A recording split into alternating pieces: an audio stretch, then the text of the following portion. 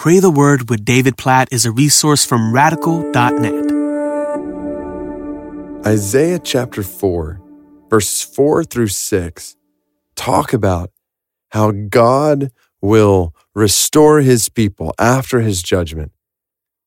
And the Bible says, when the Lord shall have washed away the filth of the daughters of Zion and cleansed the bloodstains of Jerusalem from its midst by a spirit of judgment and by a spirit of burning, then the Lord will create over the whole site of Mount Zion and over her assemblies a cloud by day and smoke and the shining of a flaming fire by night.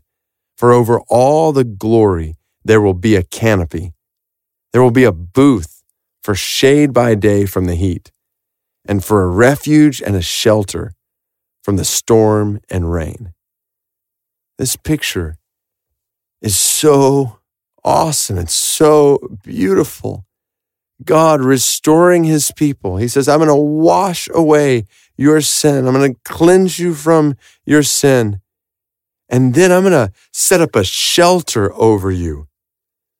Over all the glory, there will be a canopy, a shelter from shade, from the heat by day, a refuge and a hiding place from rainstorm. Like God, he not only restores us and redeems us, but he surrounds us like a shelter, like a refuge. He saves us from the penalty of our sin and then from the power of sin in our lives. This is such good news. Like when we come to faith in Christ, we are forgiven of all of our sin. Yes, saved from the penalty of sin, and that in and of itself is glorious.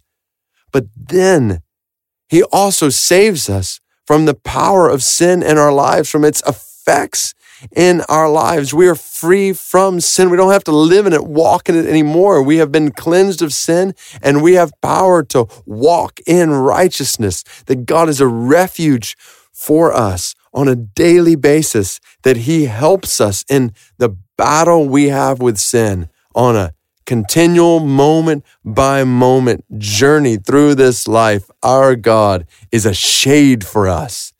He's his glory like a canopy over us. So just see that today in your life. Follower of Christ, you are forgiven of your sin, but not just forgiven, as if that wasn't enough.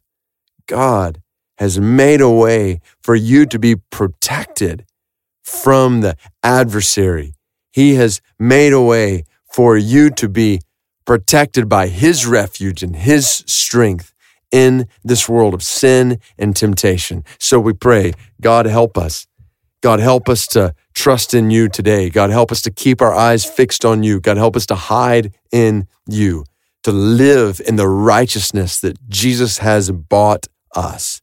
We praise you for your not just forgiveness in our lives, but your protection of our lives, for your power in our lives, for your provision in our lives. You are so good to us. Thank you for redeeming us, restoring us, and then being a refuge for us today. We rest in you. We praise you for the grace you have shown us in forgiving us of our sins and the glory that you cover over us with and enabling us to walk in righteousness today. All glory be to your name. In Jesus' name we pray. Amen.